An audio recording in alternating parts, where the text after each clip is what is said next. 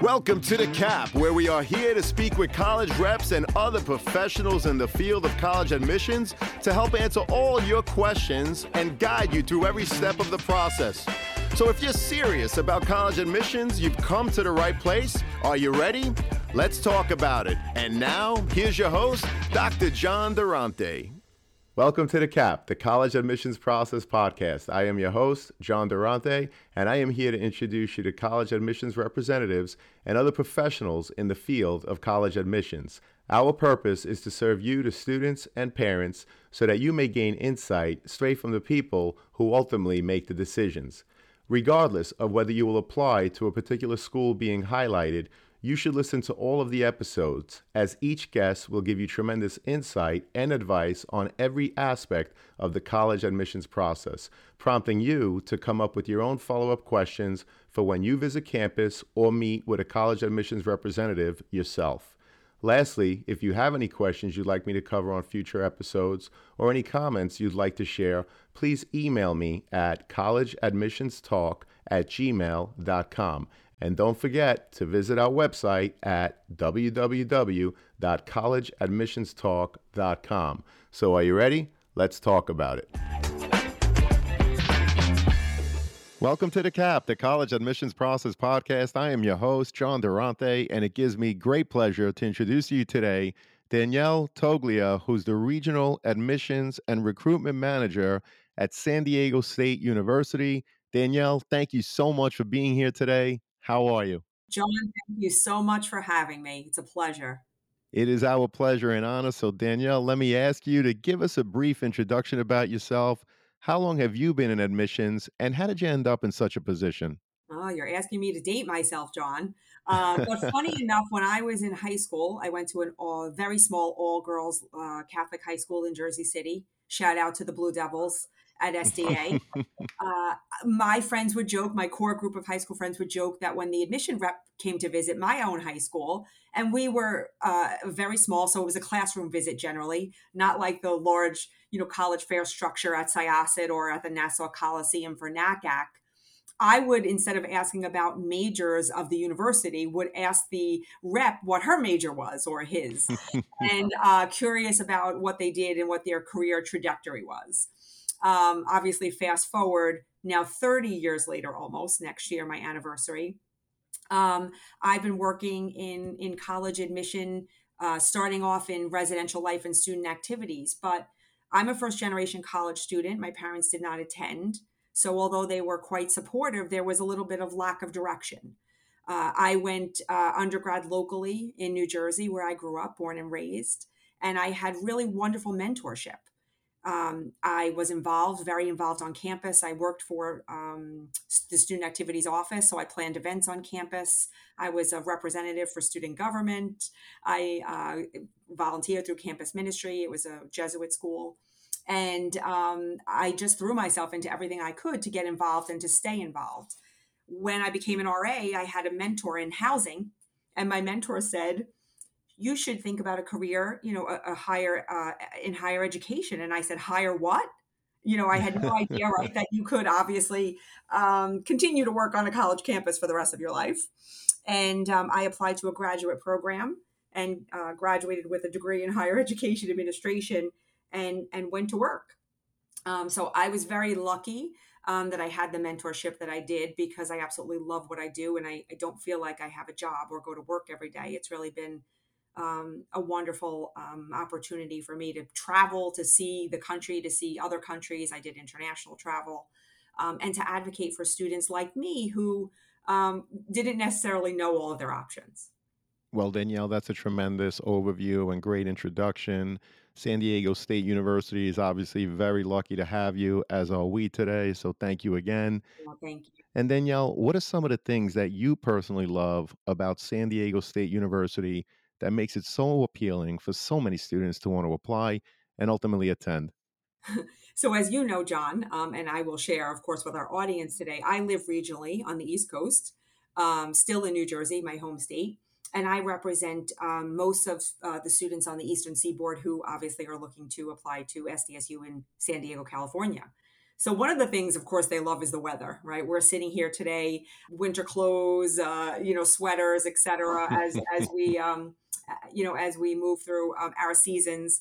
But one of the things I think students naturally gravitate toward for San Diego State is the weather. It really is roughly 70 degrees every day.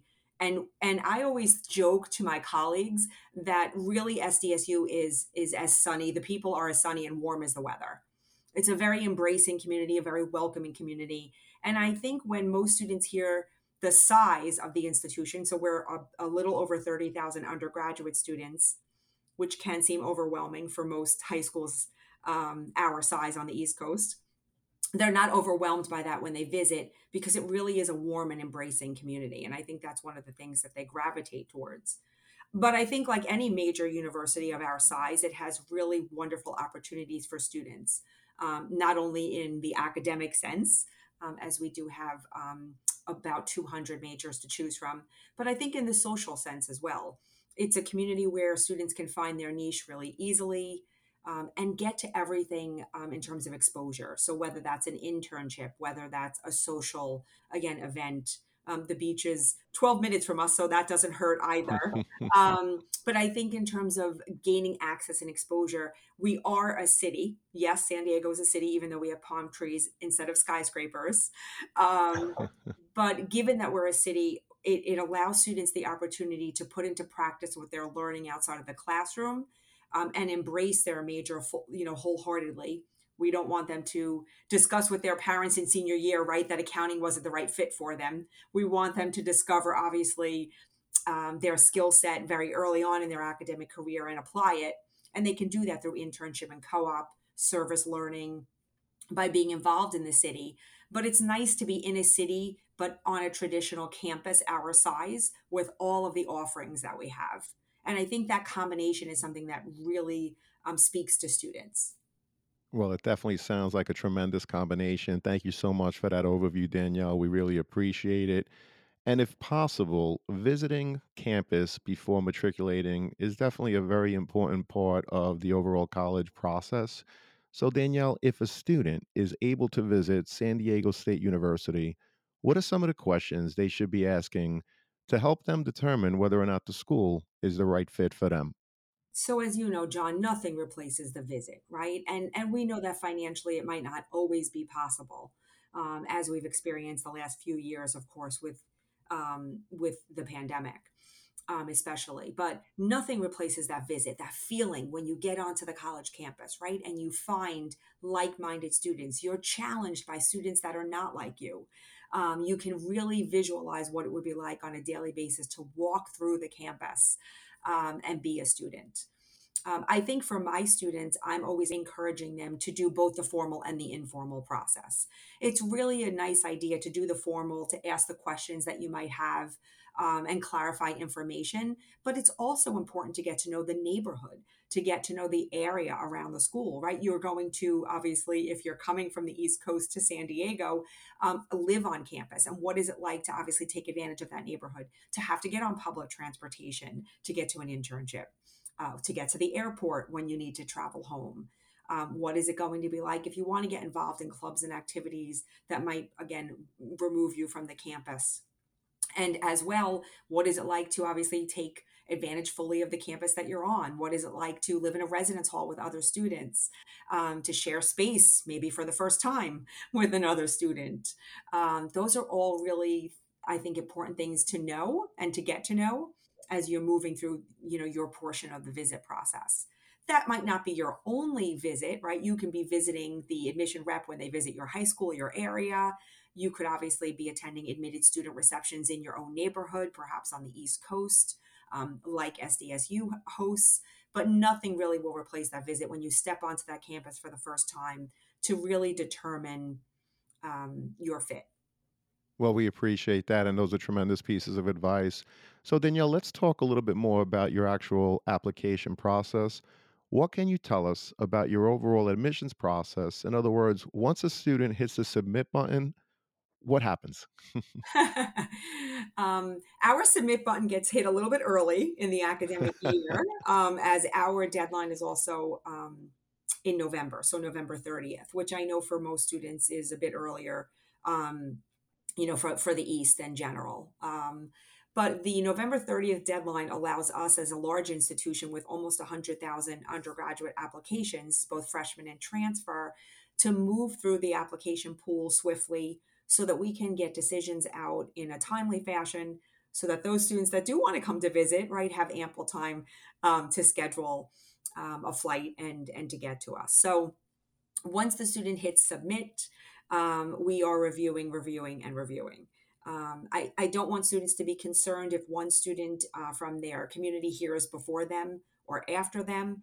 We literally are just moving through applications as swiftly as we can. So we do have a rolling out process generally. The rolling out process has nothing to do with your GPA or your requirements, even when you submitted your application. It really is us just moving through the information as swiftly as possible. But we do like to make decisions as quickly as we can, again, for the purposes of revisiting or visiting and making good decisions and doing your research on financial aid, housing, etc. What's up, podcast friends? I'm happy to share that we've teamed up with Dormco to make your dorm decorating a lot easier. Why Dormco? They offer quality and durability, affordability, and a wide selection for bedding to storage solutions and everything in between for your dorm room. So if you or anyone you know is looking to decorate your dorm, see the affiliate partnership link in the show notes for Dormco, your one stop for stylish, affordable, and quality dorm essentials. Please note that if you make a purchase through any of our affiliate links, the podcast gets a commission, but rest assured that we would only promote products that we believe in and feel would benefit our listeners. Thank you all, and best wishes. Well, we appreciate that. Thank you so much, Danielle. And what is the average profile of the current freshman class? And if a student falls lower than your mid 50%, what are some of the things that they can do to enhance their overall application? That's a great question, John. Because we're a school that is slightly less holistic, but more direct and transparent about our process, a student who is looking perhaps even earlier in the process than junior year, maybe a sophomore, for example, can really think about ways in which they can maximize their ability to be admitted to SDSU. Our process is based on what we call the A through G requirements. The A through G requirements include, of course, all of your academic work, English, social sciences, math, lab sciences, language, visual and performing arts, and electives. And our A through G requirements are a recommendation for students in which they should look to complete before they apply, or while they're applying, I should say, because senior year schedule will be included as they apply to SDSU. So that suggestion is, as you know, from the counseling standpoint, always a maximum, right, of five academic subjects, as I mentioned, for 4 academic years. And that would be the first suggestion. If you're maximizing your course selection and working with your high school counselor to complete English, social science, math science, and language over the 4 years, that's your first benefit, right, of being admitted. The second, obviously, is your grades, right? Keeping your grades up and doing well. And we don't look necessarily at rank, but we're looking at your overall grade point average in comparison to the grading scale at your high school. We're also looking at the rigor, right? So if a student has taken an honors course or an AP course, John, and they're doing well, but perhaps not as well as they did in the college prep course, right? They might have gotten an A in the college prep course and a B in the honors or AP course. We are giving them weight in that course because we know that the challenge is even more intense and the rigor is there. And then we're looking at the trend in the grades and how well they do each year from 9 through 12. We always like to see an upward trend, but even more importantly, a consistent one. And then we are looking toward major.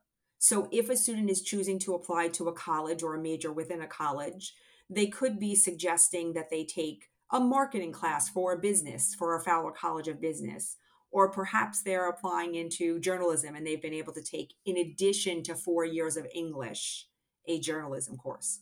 And I mention that because our A through G requirements are also very apparent, again, transparent. So for example, In the English category, we don't allow for journalism as an English course. It is an elective. So they would have to take that in addition to the 4 years of English. In the visual and performing arts, and we do mean visual and performing arts, we don't necessarily allow for students to take woodworking or foods. We do want them to take ceramics or photography or intro to music or band.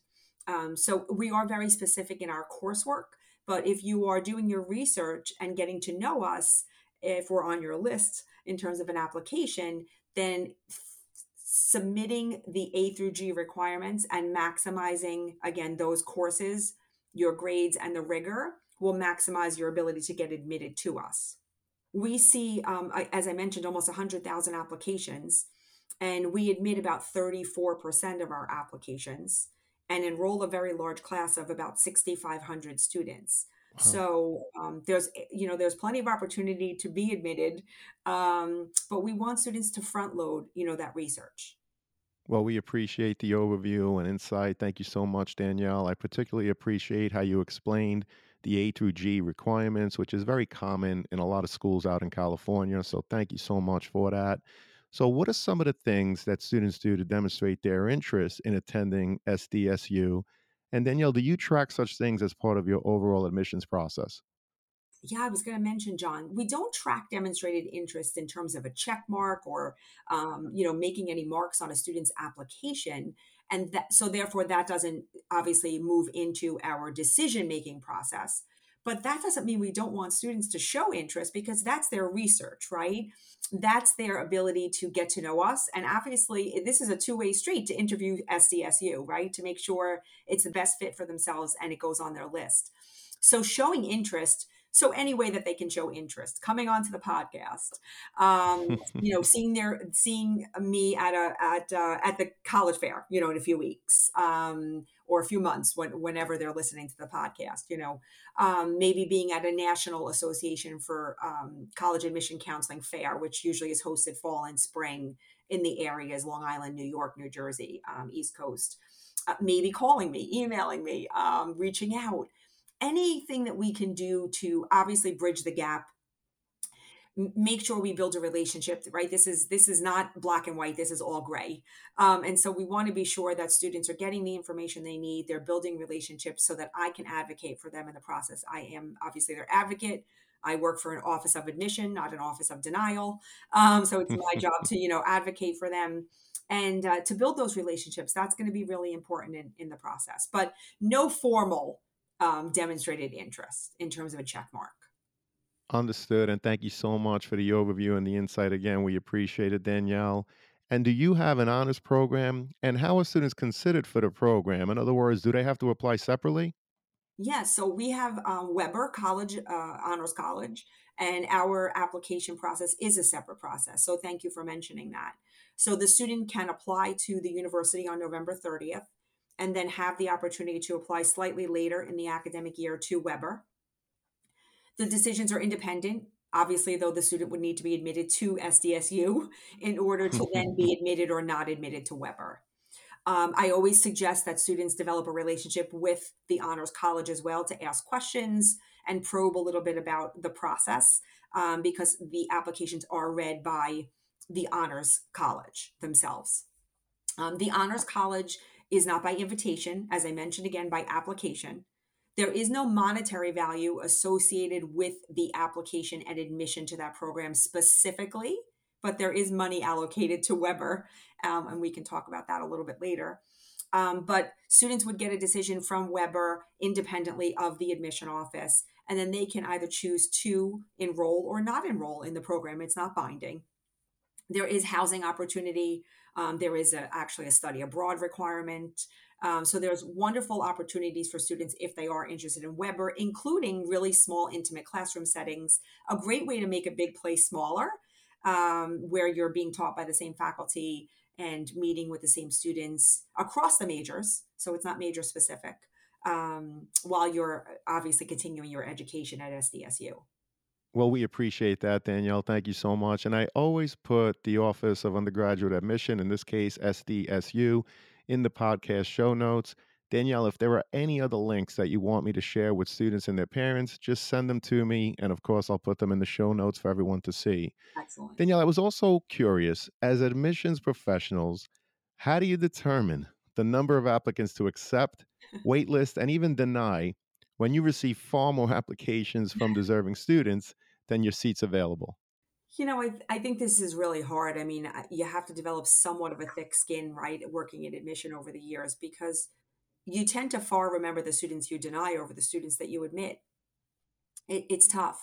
But like any job, I always do offer this to my families when I'm with them.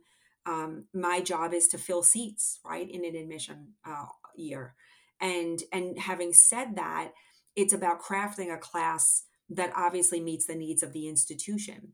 So the other thing I always mention, right, is families have no control over institutional need. You have to sometimes dismiss the things that you have no control over. But every year, obviously, we're looking for similar things as an institution. We're lucky that we're fairly balanced between a male and a female population, for example. And so that adds to a classroom dynamic. We have students that apply and enroll from almost every state, in the country and about 100+ countries worldwide. So we can tote that we have an international population and a very diverse domestic population. We were founded as a Hispanic serving institution. So a large portion of our population is first generation and speaks a second language fluently. Right. So all of these dynamics that affect who we are as an institution.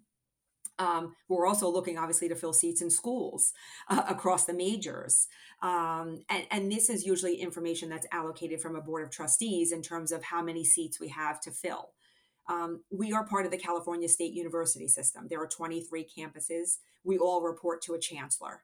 And the chancellor dictates to us the capacity at our institutions. And then obviously the campuses decide how that capacity will affect the population. We have looked over the past few years to grow an out of state population because we do want to be geographically diverse. We know that students are looking more so every year at schools that are not regionally based. They want to meet students from across the country when they attend campus and live on that campus. So that's something that's important to us. So we've obviously, along with myself, we actually have opened 2 regional offices over the past 3 years to expand Wow. our population. And so that's what we're looking for in terms of, I think, movement. We're also careful about how many students we admit because, as you know, we have a high yield rate of students who then attend. So we need to be careful about those numbers. So we're constantly looking at data, looking at information, obviously taking cues from our chancellor's office about space. But our concern is also, right, educating Californians as we are a public institution. So the balance of that has been quite interesting with the increase of an out of state population, especially over the last few years.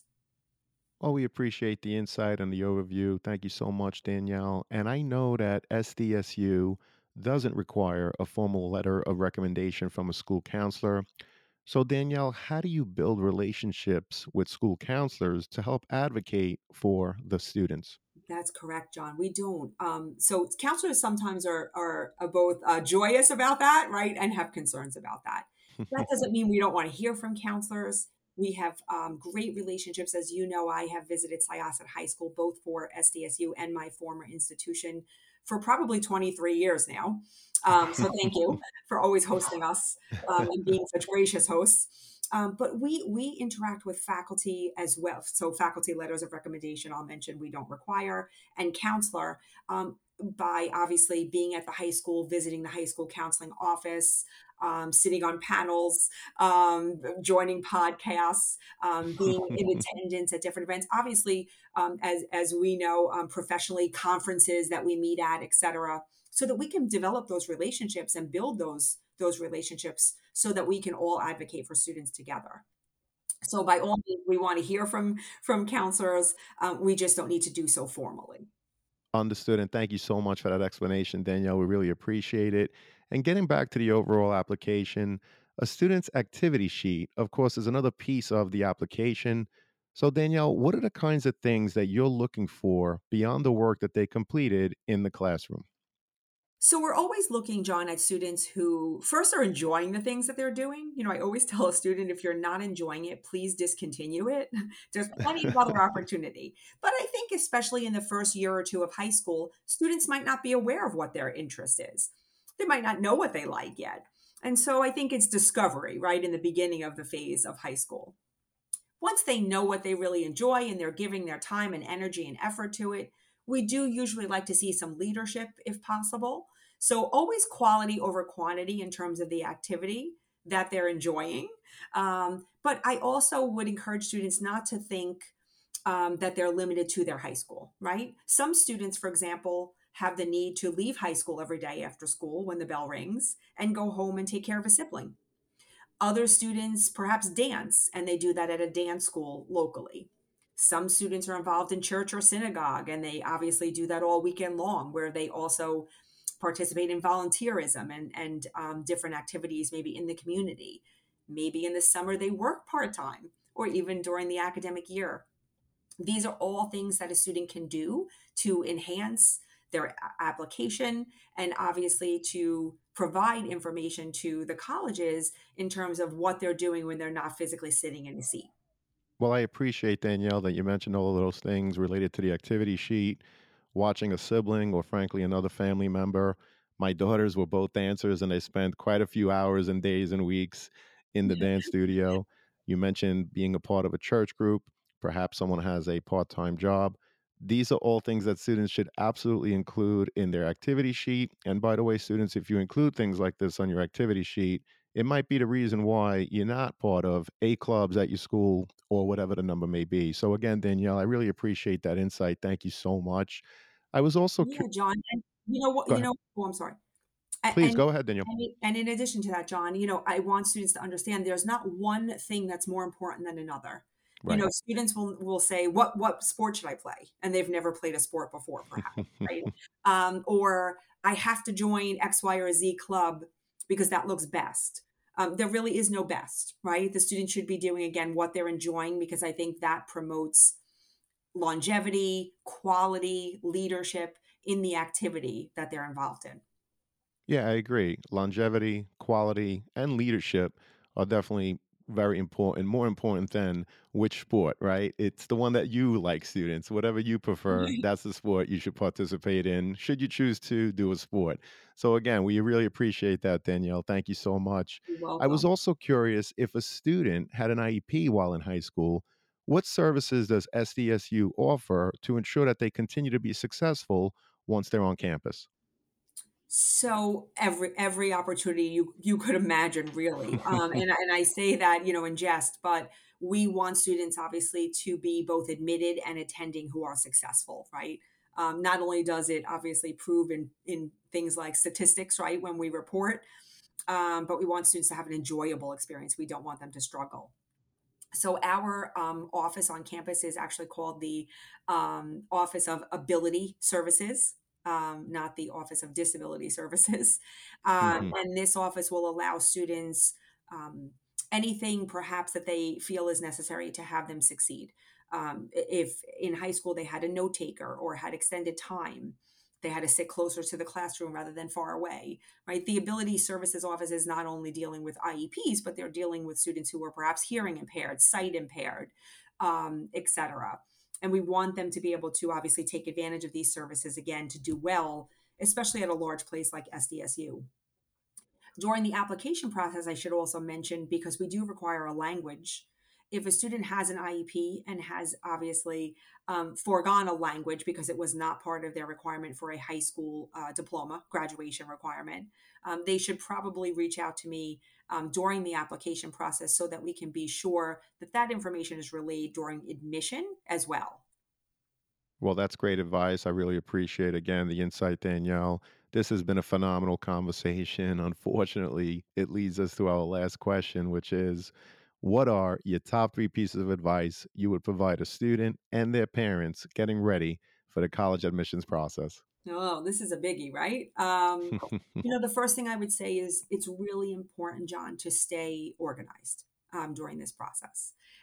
So perhaps the family creates a family email account to use for everything and anything related to the college admission process so that everyone's abreast of guidelines and deadlines, right? Not the same thing. A deadline is not a guideline. Application information, follow up to the application. So whether you're the family that creates an Excel spreadsheet or has a folder, staying organized and on top of things is really going to be important over the next, few months. We talked about this a little bit earlier, but visit, visit, visit. Nothing replaces a visit. Your visit prior to being admitted is a very different lens than your visit after being admitted. So I always recommend, if you can get there and you're not 3,000 miles away, perhaps visiting more than once is also appropriate, right? As you do your research. Usually I recommend that you not start your search with a list of colleges. That's a no-no to me. Rather, I would suggest that you start your list with some maybe descriptions of things that you really enjoy: small, large, liberal arts, close to home, far away, co-ed, single sex, a major in X, Y, or Z, financially, cost, so that you will not miss those diamonds in the rough and those really great places that will be excellent fits for you. If you're following everyone else's lead and worrying about the bumper sticker that goes on the back of the car, or where your teacher went to school, specifically. Because I know that's sometimes how we start, right, our search process. And then I think the last thing is, of course, dismiss the things that you can't control, but control the things that you can. If a school does look at demonstrated interest, you should be showing interest. If a school is, inquiring and asking for additional information as follow-up, you should be returning that email and that phone call. Those are really important things to take note of. And then lastly, your decision and the decision of the university is not tied to your self-worth. So, please remember that this is a difficult process for the admission office as well. There are plenty of schools that admit a large number of students. Unfortunately, as we know from the East Coast, most of our students are not looking at those places. They're looking at places that are perhaps admitting less than 50% of the applicants, and that becomes a stressor for students. But this has nothing to do with your self-worth. And parents, if I could implore you, your students follow your lead. So try to celebrate the triumphs, dismiss the difficulties, and really work together. Well, Danielle, thank you so much for your time and your insight today. Those were tremendous pieces of advice. It was a real pleasure and honor having you today. And I'm so happy as I know that this is going to help so many students and their parents as they navigate through the process. Danielle, I hope to have you again. Thank you so much for all your work today. Thank you, John. It was such a pleasure. And I wish you a lot of luck with your podcast for the remainder of the year. Thank you so much. My best to you as well. Take care, Danielle. Thank you, John.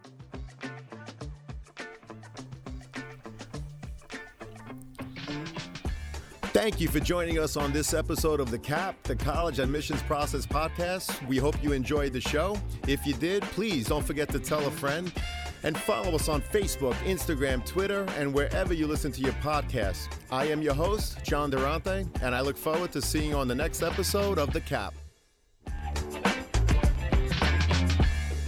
What's up, podcast friends? I'm happy to announce that we've teamed up with some fantastic affiliate partners to further enhance your overall college journey. So, do you or someone you know needs stylish dorm decor, trendy college apparel, or top-notch test prep? Whether it's creating a cozy home away from home, flaunting the latest in college apparel, or securing top-notch test prep help, we've got you covered. Check out our affiliate links in the show notes within each of these categories, which we believe will help you, our listeners. Please note that if you make a purchase through any of our affiliate links, the podcast does get a small commission. But rest assured that we would only promote products that we believe in and feel would benefit you, our listeners. So check out the links in the show notes and share with anyone you think may benefit. Thank you all, and best wishes.